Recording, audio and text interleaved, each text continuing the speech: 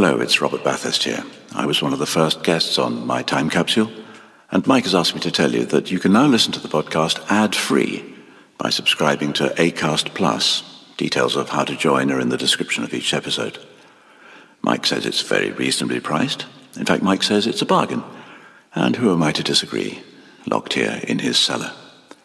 Anyway, for a small subscription, Acast Plus, My Time Capsule, ad-free. Free. Unlike me. Ryan Reynolds here from Mint Mobile. With the price of just about everything going up during inflation, we thought we'd bring our prices down. So to help us, we brought in a reverse auctioneer, which is apparently a thing. Mint Mobile Unlimited Premium Wireless. How to get 30, 30, bit to get 30, bit to get 20, 20, 20, bit to get 20, 20, bit to get 15, 15, 15, 15, just $15 a month? Sold! Give it a try at mintmobile.com/switch. $45 up front for 3 months plus taxes and fees. Promo rate for new customers for limited time. Unlimited more than 40 gigabytes per month. Slows full terms at mintmobile.com. Why don't more infant formula companies use organic, grass-fed whole milk instead of skim? Why don't more infant formula companies use the latest breast milk science? Why don't more infant formula companies run their own clinical trials? Why don't more infant formula companies use more of the proteins found in breast milk? Why don't more infant formula companies have their own factories instead of outsourcing their manufacturing?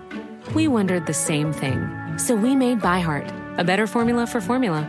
Learn more at byheart.com.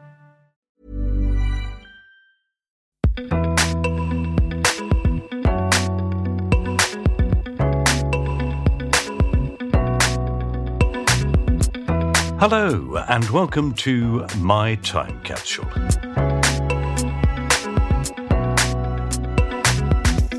I'm Mike Fenton Stevens, and My Time Capsule is the podcast where people tell me 5 things from their life that they wish they had in a time capsule. They pick 4 things that they cherish and 1 thing they'd like to bury and forget. My guest in this episode is Glenn Moore. Glenn is a comedian, actor, and one of the best and most prolific joke writers in the country. Glenn is a regular face on TV, having appeared on Mock the Week, The Russell Howard Hour, Rob Delaney's Stand Up Central, The Stand Up Sketch Show, Out There, The Great American Joke Off on US TV, House of Games, and Pointless Celebrities. He also appears regularly on BBC Radio 4's The News Quiz and The Now Show. He's written for Scrambled, The MASH Report, Play to the Whistle, and Russell Howard's Good News. And he can be heard daily as 1/4 of the Dave Berry Breakfast Show on Absolute Radio, the UK's biggest commercial radio breakfast show. He's also a presenter on the BBC Sounds gaming podcast, Press X to Continue, which I'm an avid listener to. No, I'm not. But never mind, I'm sure it's wonderful. His critically acclaimed stand-up show, Glenn, Glenn, Glenn, How Do You Like It, How Do You Like It, was nominated for the Edinburgh Comedy Award. He also toured the UK with his follow-up hit Edinburgh show, Love Don't Live Here, Glenny Moore. He's also known for his silly, offbeat one-liners, as you can tell from the titles of his shows, and his very funny tweets have earned him a huge following. We recorded this episode as his new Radio 4 series, Glenn Moore's Almanac, was due to start going out. It's been on for a few weeks now, so I hope you've heard it. If not, give it a listen.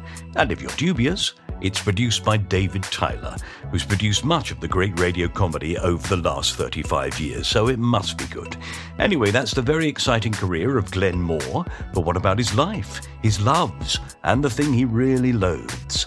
Well, let's discover more about those as he tells us his time capsule items. Here is Glenn Moore and me.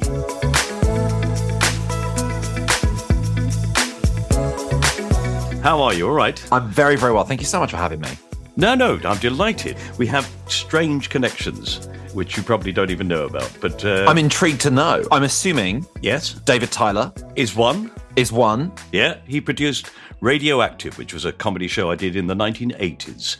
Is the other person Radioactive related? Not really. No. I was going to say Angus. Yeah, no. But I've only met him about 3 times, so I assume not. That's enough. I think in life, that's about as much as people can take. Yeah. No, Dan Patterson. Of course. I've been to one of his sort of dinner parties before, which is actually where I met Angus for the first time. But it was as someone who was, in his 20s living in London in the present, just found all the stories so difficult to relate to, where Dan was sort of saying that when he first did Whose Line in America, they'd rented a house in LA, like in Beverly Hills, and his children were watching an old episode of MTV Cribs, and it was Courtney Love's house, and they realized from watching the TV show it was the house they were currently in.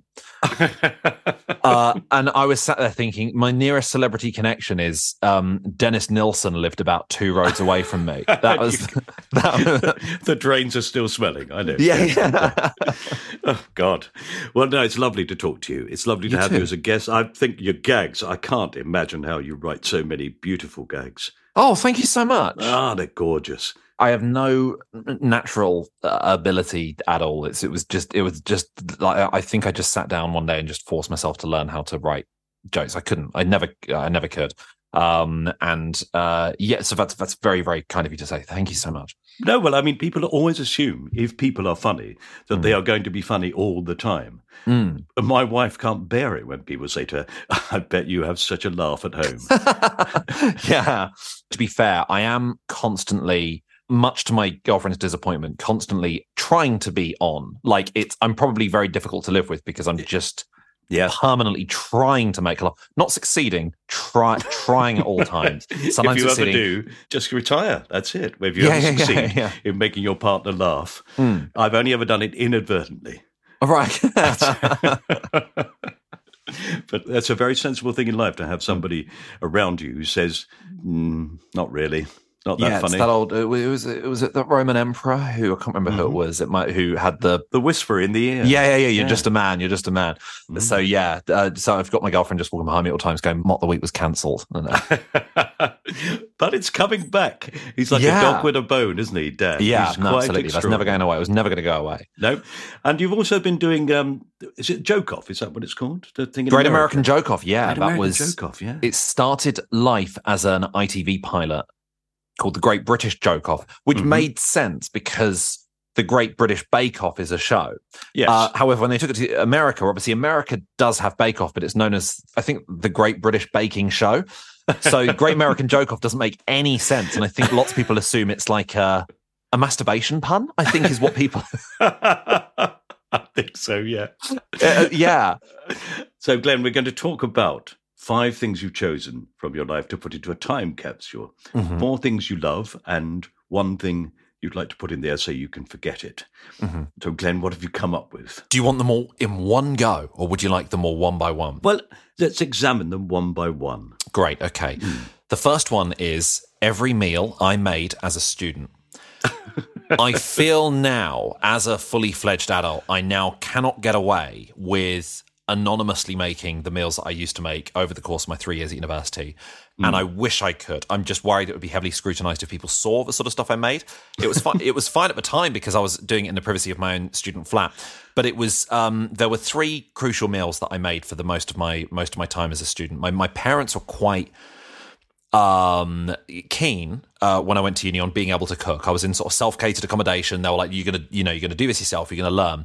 But the meals they taught me to make were not just a simple whack this in the oven. It was like, okay, so this is chicken breast stuffed with cheese and wrapped in bacon on a bed of tagliatelle with like a sort of cream sauce. And that cost like £11 to make, which I just didn't have. No. So the first 2 years of uni, I think every single day I made sausage bolognese, which was just simply, I chopped up some sausages and I poured tomato sauce on it, and as in like a pasta sauce, and then some pasta. And in my head, that was like, that I'm getting everything I need there. My treat meal that I'd have usually on weekends was those small round Chicago town pizzas. They're really not very, probably about double the circumference of a mug. And you microwave those for 3 minutes, but they come in packs of 2. So what I would do is I'd put one on top of the other and make a sort of sealed off pizza house, because they're quite high rise crusts, hence the Chicago style. And I would eat this pizza, just this globe. It was just this disc of pure pizza, and the dough all the way around the outside sort of acted as the plate, and it was just this amazing plate where you get to eat the plate. It was, that was my favourite. And then by the time I was coming towards the end of uni, I was working at a restaurant about sort of 3 nights a week, and it was really difficult working at this really fancy silver service restaurant. I think I only got hired because I had this sort of ridiculous sort of accent, and I was up in Sheffield, and it was this really fancy restaurant. Nick Clegg was the Deputy Prime Minister at the time, and he used to come in there quite a lot. So it was very, very fancy sort of place. He would have the whole restaurant to himself as well. It was very, very strange. There were only about 30, there's probably about 15 tables in the restaurant, but we always knew in advance Nick Clegg was coming, because what would happen is we'd get a phone call like 6 months in advance of someone booking this table, just book a table for one, and we go, okay, fine. Then the next day, someone would ring up again, ask for that same date, and go, can I have a table for one? And eventually, the entire restaurant would have been booked up for tables for one, with the exception of obviously one table of 10, which is going to be Nick Clegg and all his friends. And then all those other tables were just made up of security guards who would just sit at these tables on their own, just having, one Diet Coke and not ordering anything. But they'd all be sat in tables for one, like some weird sort of food exam. It was really strange. But it was a really fancy restaurant. But it was food that's a perfect example, Glenn. A perfect example of when politicians say, I've spoken to lots of people and they all agree with me. Yeah. Your colleagues? Yeah, all you've got is security people around you. You never see anyone else. So it was. I mean, he was very pleasant. Everyone was sort of nice. I remember the Sheffield Wednesday's owner at the time used to come in, and there was a rule laid on by his entourage of you were not allowed to look at him when you take his order. Don't look at him. And you go, oh yeah, real man of the people vibes. So it was. It was a very fancy restaurant, so it was difficult being there as a student, where it was like I was serving all this lovely food that I simply would not be able to afford to eat myself. And I'd be rushed off my feet, and I'd get back shattered after every shift. And what I would do is, I cannot believe I was able to consume this as a student, but I would usually get 3/4 of a pack of spaghetti. I did on one occasion do a whole packet, but 3/4 of a pack of spaghetti, an entire bag of Sainsbury's Basics beef and pork mince, which they just didn't really, it was just both animals. It's all ground into this sort of cat litter sort of dirt. I loved it. It was so crunchy. I really want to have it to this day. That really is whatever's left over, isn't it? I'd empty the bag, like 900 grams worth of it, just empty it all out into a frying pan. No other ingredients apart from just a big jar of Dolmio sauce or Sainsbury's Basic sauce. And I'd put that all in, and it was so large that I would usually have to cook it in 2 separate pans, and I would serve it in a salad bowl. And the piece de resistance was I'd get an entire garlic bread baguette and stick that in the top like a 99 with flake. And I would just consume the whole thing. Like a Desperate Dan mashed pie. It was exactly like his cow pie. It was fully like that. It would take me hours to eat it, and I would just sit there at my desk, my own food exam, just eating it all and just consuming it. And I just wish I could do that still to this day. And I know that my girlfriend would be really, really upset if I brought that into the home, because I just didn't know how to cook. I remember my mum sort of saying, when you want to thicken the sauce, you get a tube of tomato puree, and I remember not being able to find any, and I used an entire tube of garlic puree, an entire tube.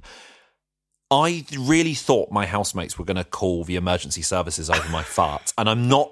Even then, I'm not specifying which emergency service they would get. Either I needed a hospital or I needed to be arrested with immediate effect, or doused down. Yeah, exactly. My girlfriend works as a comedy writer, and so when she's working on shows at sort of live TV and stuff like that, then it means she's out for the whole evening, which means I've got the whole kitchen to myself, which means I try to make as close a recreation of that as I can. And she'll just, even as she's walking up the road, she's like, I can sense 4 doors down, I can smell the garlicky miasma.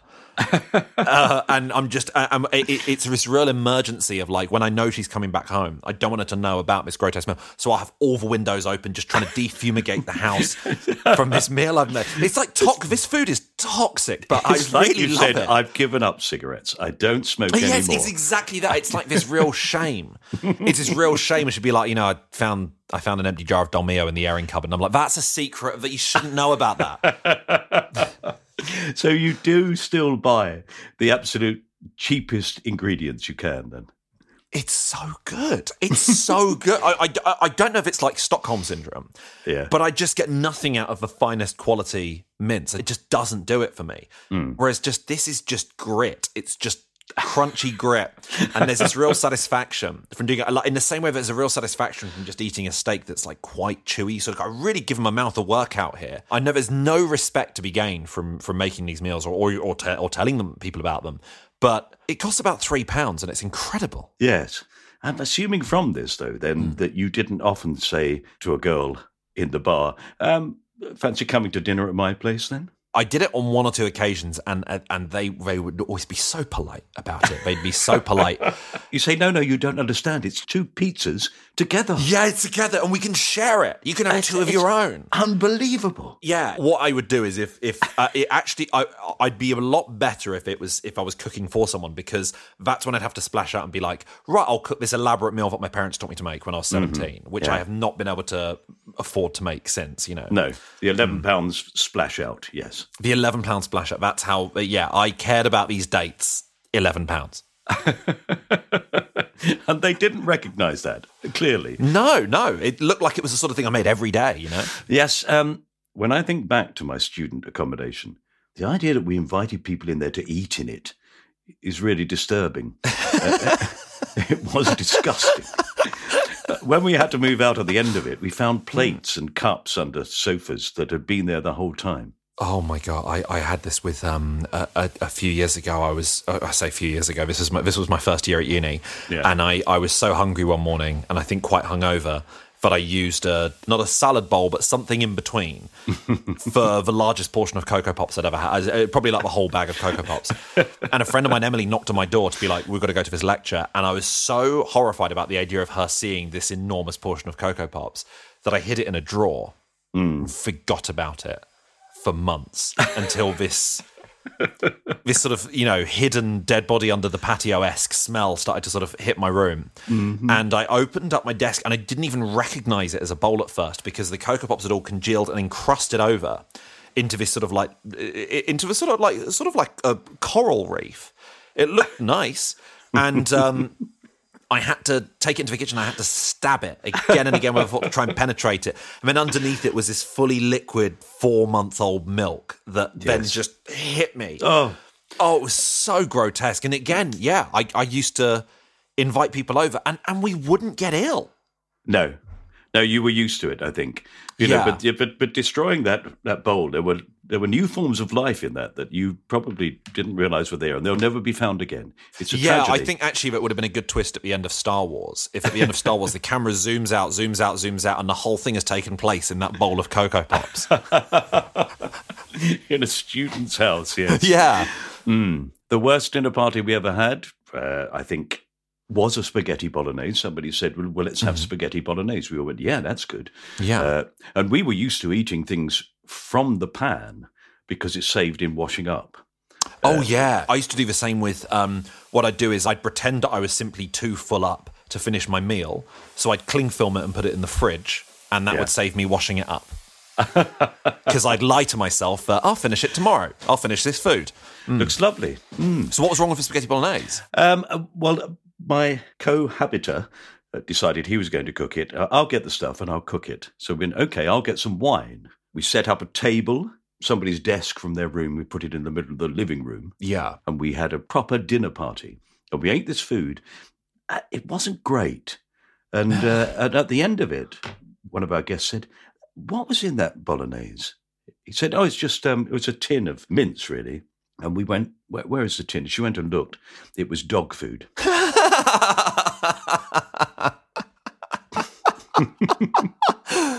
But they always have a dog on the front. Yeah, I know. Why would you not? Yeah. Well, obviously, dog food from one of those shops of just selling tins. Yeah. Just a nameless tin. I find that so strange with dog food when I have a picture of a dog, because we don't know who that dog is. The dog modelling world is incredible. That dog could be anyone. It could be anyone's dog. In the same way that it doesn't help advertise the food more. In the same way that a tin of baked beans may as well have like a photo of Ken Livingstone on the front. Yeah, quite. Do you think that the dogs then look at those tins? You know, when a dog won't eat food and you open a tin, you put it out, and the dog just turns its nose up at it. Do you think it's because it's seen the tin and gone, there's no way I want to look like that dog? Yeah, that dog has given me unrealistic body standards. Look at the back legs on that. He's asking me if I'm beach doggy ready. I'm not. Oh, God. All right. Well, I'm going to put your food. Thank you. Say, Glenn, no, I'm afraid it's going to go in its own special compartment. Oh, yeah. Away from everything else. I wouldn't want your partner opening it and going, he's not done that, has he? Yeah. Okay. All right. That goes in as the first thing. Lovely. Great. All right. What's number 2? Number 2 is lucid dreaming. Mm-hmm. Now, I'm fascinated, and never have I been so fascinated by something so easily achievable that I've simply not been asked to be able to learn how to do. I was intrigued about the idea. I knew some people who said they'd learn how to do it. If anyone doesn't know what it is, it's the idea that you can be in control of your dreams. You wake up in a certain situation. You don't necessarily decide what the dream is, what the setting is, but when you establish that you know you're in a dream, you can then move around and do whatever you want in that dream.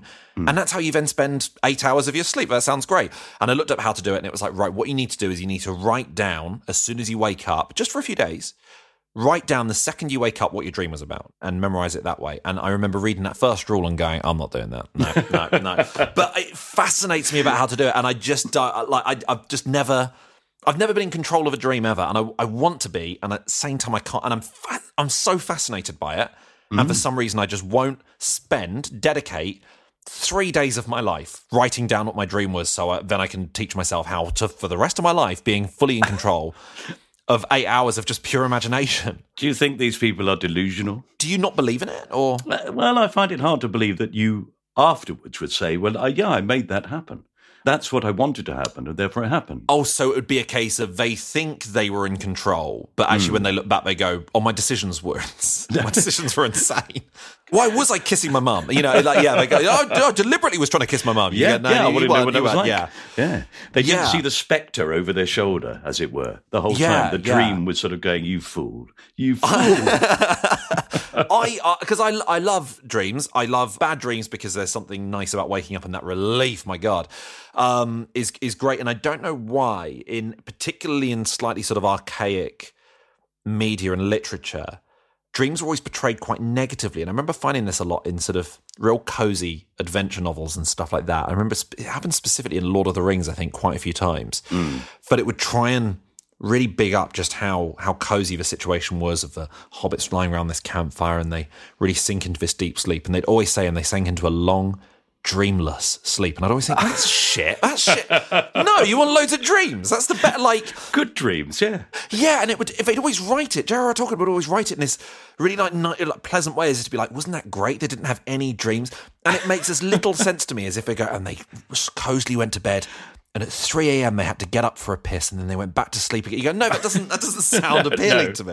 No, Frodo fell asleep, surrounded by cold and danger, and found himself on a beach in Bermuda. Exactly, our version of Bermuda, inexplicably. That's how imaginative. Like, as far as we're concerned, the most imaginative thing someone could come up with is the Lord of the Rings. But I guess from the Hobbit's perspective, the most imaginative thing they could come up with would be like Luton, because that's so vastly different to what they have. Yes. And so unthreatening. Yeah. Well, I don't know. Actually, thinking about it, probably not. But have you had those dreams, you know, when you wake up and you go, oh, no, that was really good. That was a really great thing just about to happen. And you try to go back to sleep and get it to carry on. Oh, yeah. I'll do that sometimes if ever I need to get up in the middle of the night. I will keep my eyes closed as much as possible to be like, and the second I lie down again, we're pressing play again. We're back at it. Usually I can drop back in to that same dream, but it will be like an improv scene in that it will then spiral off into a completely different direction the next time, and you go, this isn't it. No. You know, don't bring back Frasier. I like the original. Let's leave it as it is.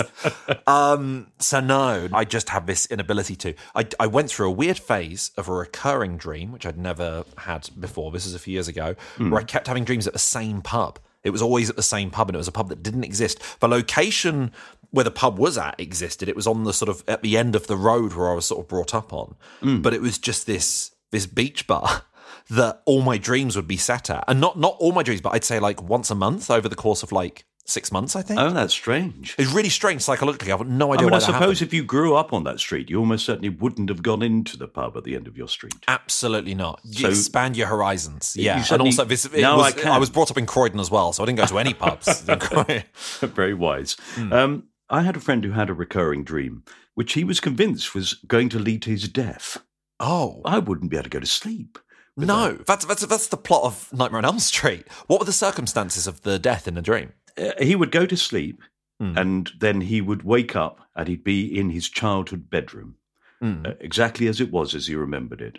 And it was at the top of the house, and there were stairs coming up from downstairs, and then they turned a corner, went up another flight of stairs, and then there was a landing, and then his bedroom door. and he knew something was coming up the stairs. And he would wake up before it got to the door. But he said that every time he had the dream, it got closer to his door. And he was convinced that if it ever came through the door, he wouldn't wake up.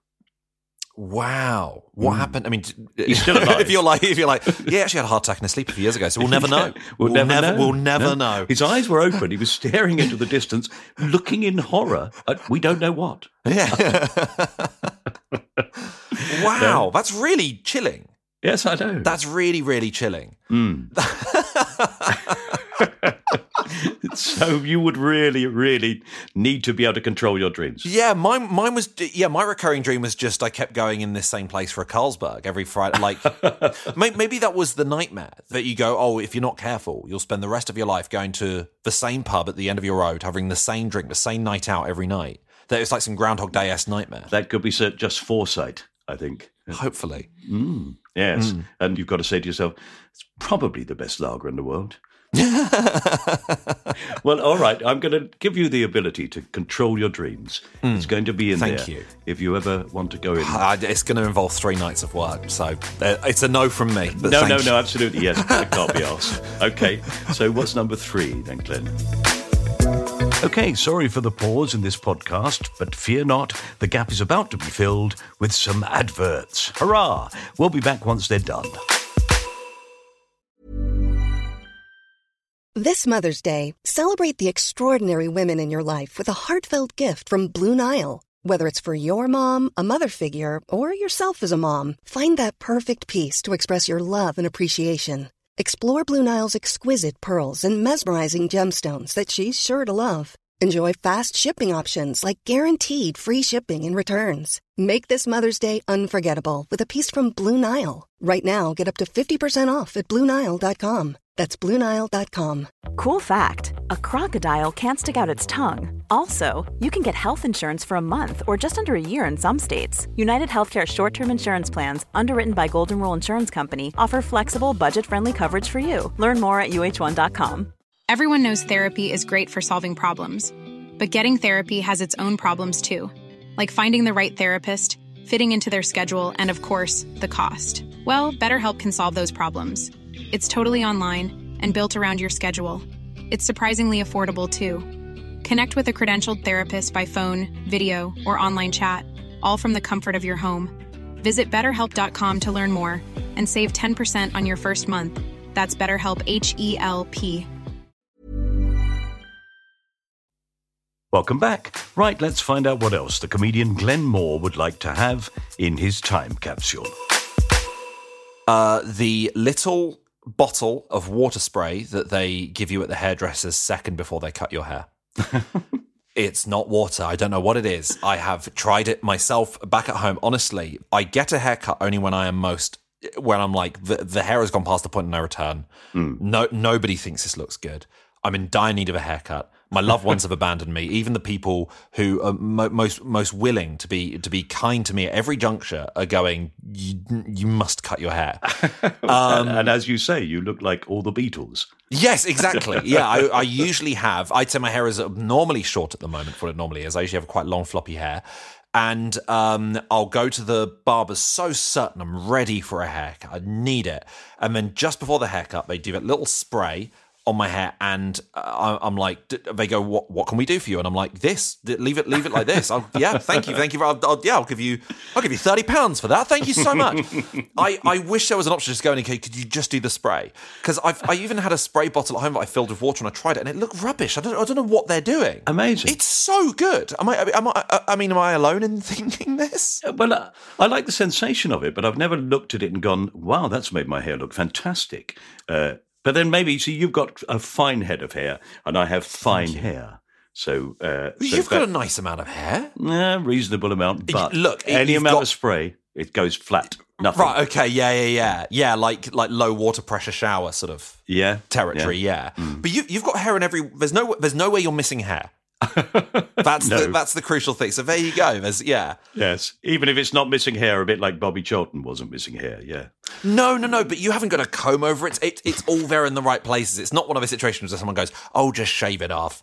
I went out with a girl about 9 years ago, this was bizarre. She went, "Oh, I noticed you've got a couple of grey hairs." It was like my first couple of grey hairs. And I was like, "Oh, yeah, I guess I do." And she was like, "Yeah, I guess you just, shave it all off." And I was like, "What?" And she went, "Well, you go, no one wants to go grey." And I was like, "Well, no, look at George Clooney, like the go-to example." She was like, "He needs to shave it off. You just, as soon as you go grey, you just shave your head, go fully bald." And I was like, "Do you like bald men?" And she was like, "No." And I was like, "Right, so I'm going to get dumped. If I did that for you, you would then break up." Yes. So I mean, I've got the hairline of a Lego. It's just fully square. There's no. I know I'll never lose. I'm happy with the fact I'll never lose it, but it gets very, very unkempt after a while, and I just need to. I really want to slip the barber just an extra banknote and be like, "What's the secret, man? What's this spray? What is the spray?" Yeah, or can I just pop in every morning? Just a $5 a day. $5 a day, and I'll feel so nice. It's a magic, and I don't know how they do it. It's incredible. I just want that. It's the happiest I ever am. Those few seconds, it's perfect, and then they destroy it by taking scissors to it, which is what I asked them to do. Yeah, true. But then all hairdressers have a style of hair that they cut. And I think it's almost, when you go in and they say, "Well, how would you like it?" I don't believe they really listen after that point, because it doesn't really matter what you say to them. When I was young, if you went into a hairdresser's, you would say, "Could I have it? Like the bloke from Sweet, with it down the back?" And they go, yeah. And then they just get the clippers out. And that would be it. Yeah. And they go, "See, you look just like him." Yeah. Yeah, when he was at school. Yeah. When I first moved to London, I was living in Willesden Green in northwest London, and they had so many barbers that they'd promise a £5 haircut. Mm-hmm. I've gone past them recently. I've now gone up to like £8. So cost of living, I mean, that's a massive percentage increase. But £5 was perfect. And they would simply give you an etymologically correct haircut. They would just simply, you'd go in and you would leave with less hair. That was the service they provided. They'd lift up your fringe, snip across, and go, "There we go, thank you." And you would just end with this, like Jim Carrey in Dumb and Dumber, just this dreadful sort of bowl cut. But you go, "Nah, £5." But and then it wasn't until I met my current partner that she was like, "Why are you paying £5 for a hair? This is literally your head." Yes. Do you not care more about your head? No, I know. It's almost a question you'd ask people when they say, "I got it in Primark." And you say, "Why?" But Primark's great. Primark is great for disposable clothes. Exactly. Mm-hmm. I need jeans today. I don't need jeans tomorrow. I need temporary jeans. Primark will sort you out. Honestly, I get like running t-shirts from there, as in just big baggy t-shirts, and they last about 2 weeks, and then I'm like, great, we'll move on to the next one. And there's something I think very satisfying about going through clothes. I find this with running shoes. I find it really nice that after a few minutes you have to replace your running shoes because they've worn down. You go, I can see the effort there. I burnt through some clothes. You go, that's power. That's power right there. Yeah. I get nervous during haircuts anyway because I always forget to put contact lenses in. I'll go in wearing glasses, have to take my glasses off, can't see a thing, and the before and after, it's like an old episode of Blind Date. They when they do the whole mirror behind your head at the end, I have to put my glasses on and go, right, I haven't seen any of the process. It's fully just a before and after photo. So I've got, by that point, it's too late. It's a strange thing to ask, is that okay? Because you sort of go, well, you can't put anything back. Yeah. So why are you asking? Yeah, I've always maintained that the first mohawk was just a guy trying to get his sideburns level, and it just got out of hand. I think you're probably right. Or maybe one of those way haircutting changes. The fact that now if you go in, people light a torch. Oh, burn your ears. Burn your ears. I mean, I'm so hairless outside of my head that there's. I mean, I've an inability to grow facial hair. There's just nothing. I've tried to do like Movember before, and it's just been degrading. I get to the 25th of November, and people are like, "Do you reckon you'll do it next year?" And I'm like, "I'm doing it this year. I'm 3.5 weeks in." There's just nothing, and so I've never understood the whole. Oh yeah, they burn the little hairs in your ear because I just don't have them. Oh, you're lucky. You're lucky. I have recently bought a specific shaver for shaving my ears. For shaving your ears. Yeah. Do you apply aftershave, or what do you have to apply shaving foam? I don't. No, it's an electric razor, and because it's near my ears, I can hear the work that's going into it. Oh yeah. Is it quite satisfying? Is it a bit like when you hoover a particularly crumb-filled carpet and you can hear the rattling? Sadly, it feels rather pointless because you know that the next day, my ear hair grows much faster than the rest of my hair. That's so unwanted hair always does that. But do you get them to do it at the barbers? And what do you ask? Do you just ask for it all off, or do you go, can I have a number 3? I'd like one of those little patterns in it, please. Yeah, I'd like the Nike tick. Could you do that? I am tempted, though, when the hair finally all goes. I'm just going to let it grow and then tie it in a knot on the top of my head. And that will be the ultimate Bobby Charlton, won't it? Yeah, for sure. It might be my tribute to him. Yeah. God bless him. Yeah. There we are. Okay, well, so magic spray, the tiny little magic spray that makes your hair perfect. That's in number 3. Okay, so we've got 2 left. What's next? The next one is a shop called Silver Screen, which lasted for about 6 months. It was a DVD shop, and it was my favourite. It was just my favourite. For some reason, in the same way that people get quite sentimental about vinyls, and it makes sense that they sort of made a comeback, and eventually with sort of CDs, that was sort of a last stand of you still get this sleeve that you can sort of read through, and that was always quite nice. I always liked the idea of something you could sort of read on the bus home after buying that sort of thing. I used to have it with video game manuals as well, buy a video game but read the whole manual on the way home, even though it was just instructions. But DVDs were the last thing for me for that. And I remember the first DVD I ever bought was from this place called Silver Screen, and there was something just about the aesthetic. It was just this light panelled wood. It just felt really classy. It was just because I associated DVDs with only millionaires have DVD player. I just assumed it was something because it was just so futuristic to me. I was just obsessed with and it provided me with the first DVD I ever bought, which was The Green Mile, the Tom Hanks film, and it stayed with me so much, mainly because I love that film. But we watched it with my grandmother over Christmas one year, and I think she was just sort of drifting in and out of sleep sort of throughout. It's a 3-hour film. It makes sense. Now, this is fair warning, I'm going to spoil the film, but it's about Tom Hanks being a prison warden on death row, and an 8-foot man played by Michael Clarke Duncan, is accused of killing 2 girls and is sent onto death row. But it becomes quite apparent that he's got some sort of spiritual aura to him where he can heal people. He obviously has not killed these girls, and but he's got incredible sort of healing abilities. And it's this real tragedy of he's going to be killed on death row. What can they do? And eventually, ultimately they sort of fail, and he gets sent to death row, and towards the end of the film he gets killed in the electric chair.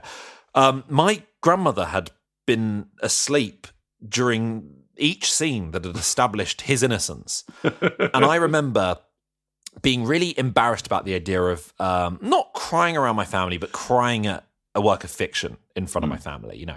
I was really on the verge of tears watching The Green Mile. I was so emotional. And at the end, John Coffey gets killed, and I was really struggling to hold back the tears. And out of nowhere, my grandmother went, "Good riddance." He deserves it. Yeah. That has stayed with me so much. The confidence with which she muttered it. And you go, does the music not seem strange to you? Does the whole atmosphere... The other prison wardens are all weeping. What do you think has happened? Are you really confident you've missed nothing? Good riddance. Fantastic. I loved those DVD shops. They were great. So great. Silver Screen sounds like a step up. But for me, a Friday evening where you'd say, should we watch a film?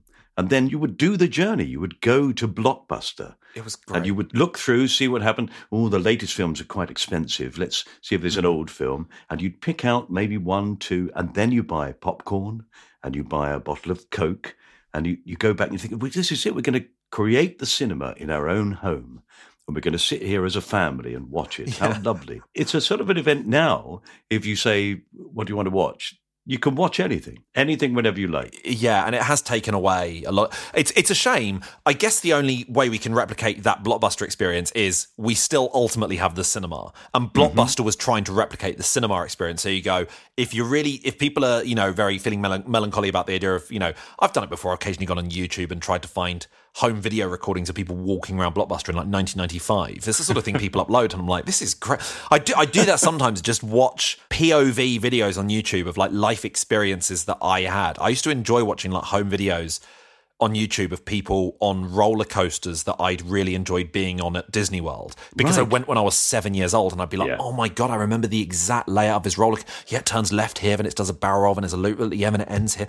And I really loved it. And there's loads of videos of that sort of thing, of people sort of walking around Blockbuster and stuff like that. But the cinema is still that's the pinnacle, so it's fine. Yeah. But you're absolutely right that I get no pleasure. It is a chore going through Netflix and Prime and Star and all those. I get nothing out of it. And it just leads to paralysis and anxiety. Yes. Or suddenly you decide minutes in, you don't like any films. I don't think I like any film.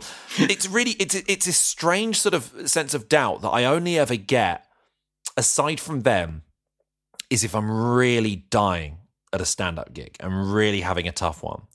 And I deliberately force myself into a stand-up style of tell as many jokes as you can, weave them all together, write as tight a set as you can, where it's just joke, so that you'll never have this feeling. And yet I still do. If ever I'm having a bad gig, I'll suddenly have this thought of just, where's the next joke? I don't think I've got any. Have I ever written a joke? I haven't got any.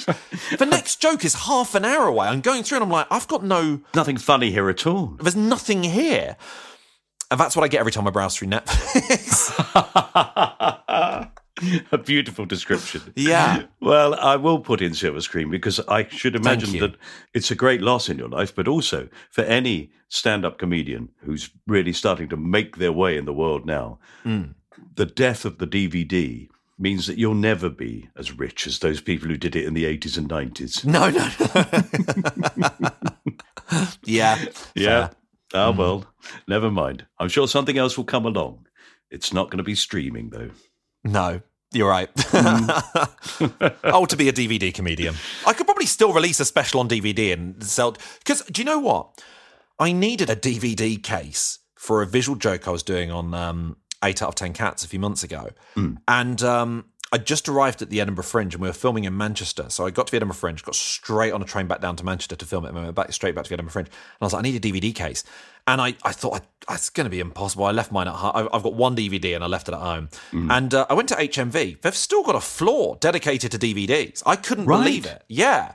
And it's not in like, hey, this is a trendy, it's like this. It's cyclical. It's vinyls have come back round again. It's like they never got rid of their DVD section. Really strange. Really strange. So they must sell then. Oh, right. Well, that's promising.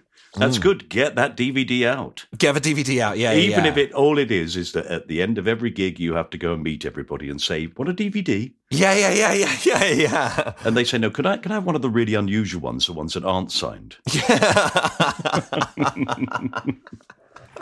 Yeah. Silver Screen, that's number 4, in it goes. Yes. So we've got one left, and this is one that you want to reject from your life. Yes. I want to reject. Now, this is more of a concept than anything else. It's one of the things I find most infuriating in my life, and it's preemptive telling off. When someone preemptively tells you off about something, and I think it's something I probably picked up from my parents, that my mum would occasionally do this thing. It's an endearing quality looking back. But we'd be going to visit like some family friends, and she'd be like, just as we're going in, she'd be like, "Don't be nasty to them." And you go, "What? What? When have I done it?" She goes, "You're being aggressive right now." And I go, no, that was a reaction to the libelous slander. And it's really strange. And I've had it before. Something that it's a moment that's bothered me so much. I think about it so often. But I was in the lunch break of a temp job. I think my sort of late teens. And I opened up a can of Diet Coke on the tube. And literally as I just went to open it, a woman opposite me got my attention, told me, so I took my headphones out and she went, "I hope you're going to throw that away when you're finished with it." It was just surreal. I just don't understand the thought process of, I've decided you're horrible and you're going to be horrible, aren't you? And it's very, very, it's such a weird quality that I've encountered quite a bit in life. And I find people insistently telling you off without enough information. It's very social media-esque. Absolutely. People assuming that you're going to do something wrong or say something wrong, or that you think something wrong. Yeah, you get it a bit in comedy to some extent, and this is reasonable. This is reasonable. But sometimes if you're sort of doing, let's say you're doing a charity gig for a particular charity, they'll be like, please don't make any jokes about such and such a disease. And you go, and they usually preface it with obviously we know you won't, but we need to hear ourselves say it. And you go, well, that's fine. Yeah, you say, but cancer's all right, is it? Yeah. Good, because that's half my set.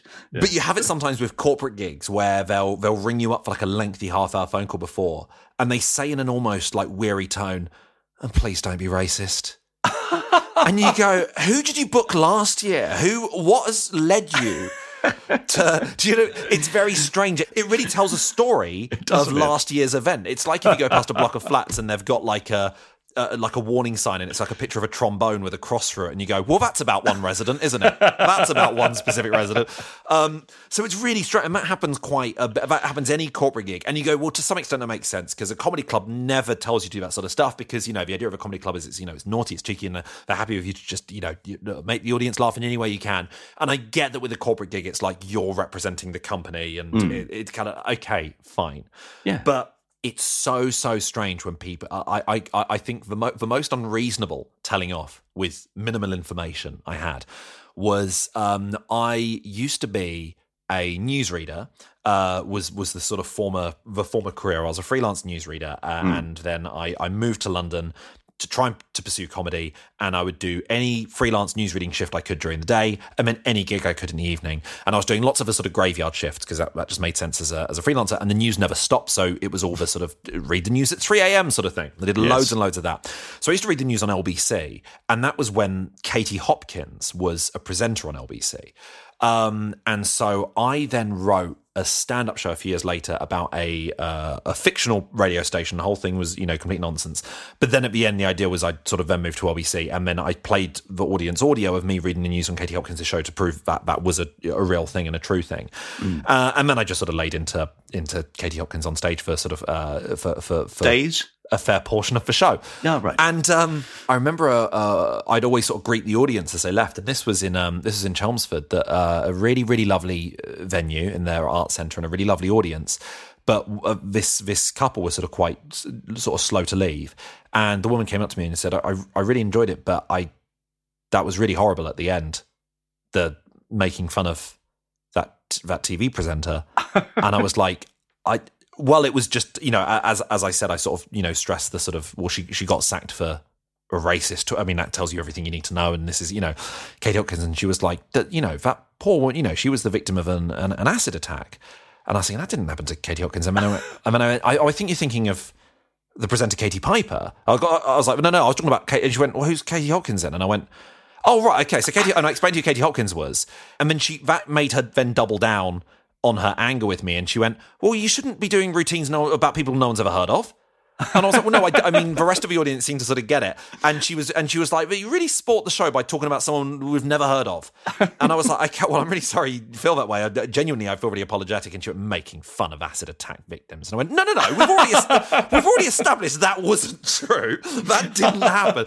And she just walked away, and she, as far as she's concerned, she would have left going, yeah, the moral high ground. That was really bad. I'm going to tell people about this horrible man, honestly, and the lovely Katie Piper. It was so surreal. And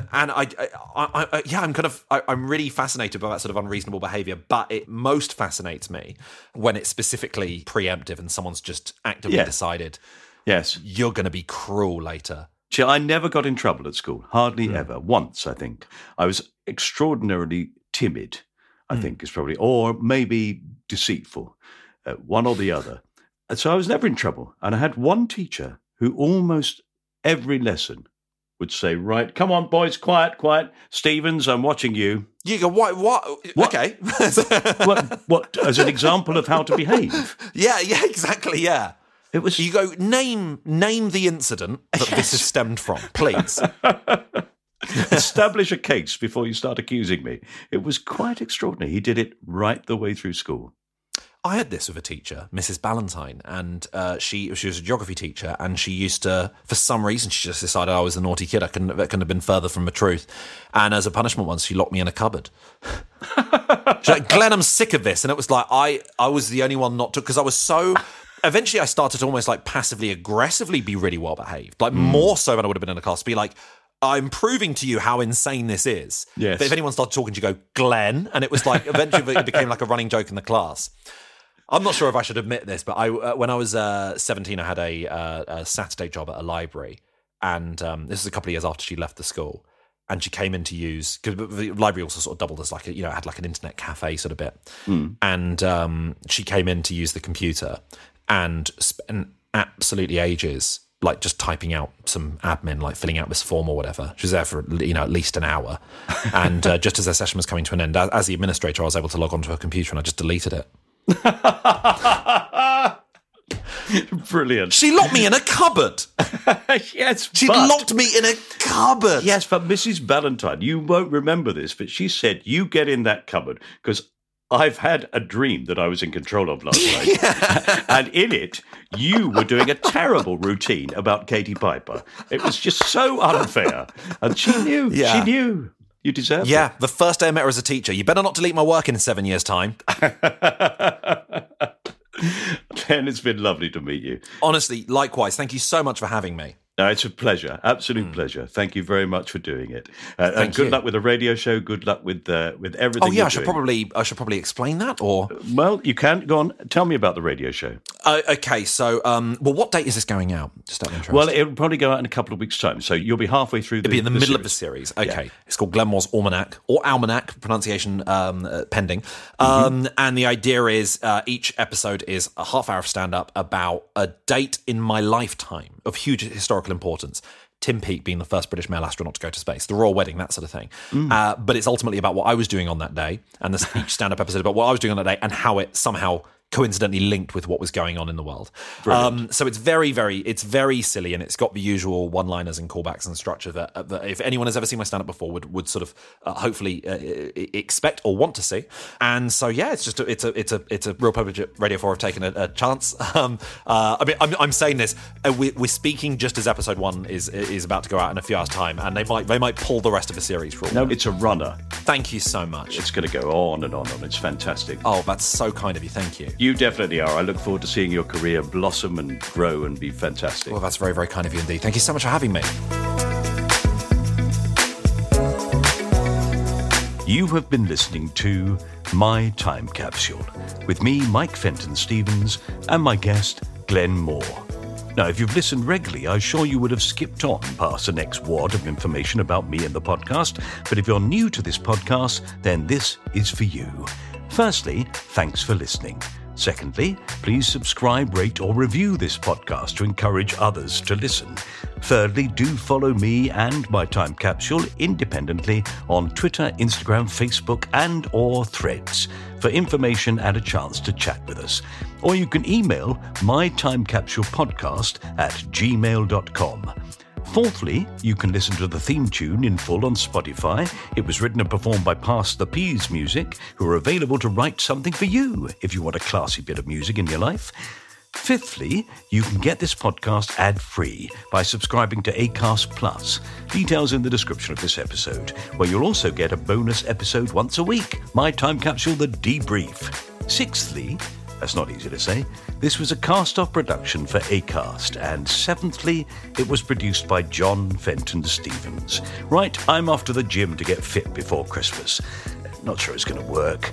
My personal trainer's philosophy is no pain, no pain. So we tend to just go to the cafe and have a cup of tea and a cake. Bye.